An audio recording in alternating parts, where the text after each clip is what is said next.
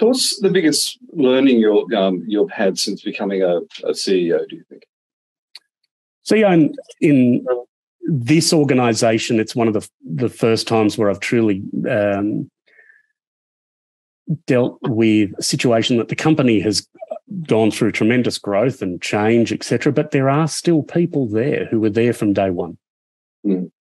And, so the scale-up challenge is, how do you actually not lose the magic of why the company is successful, but we have to make it scalable and replicable and, non-individual people dependent of, so-and-so's always done that and they know how that works and the nuance in that.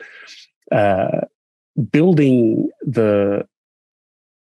driving and being really conscious about driving the culture that encourages information share and upskilling and just that true collaborative nature that we all succeed and benefit together as we all grow together is a challenge I think every company has.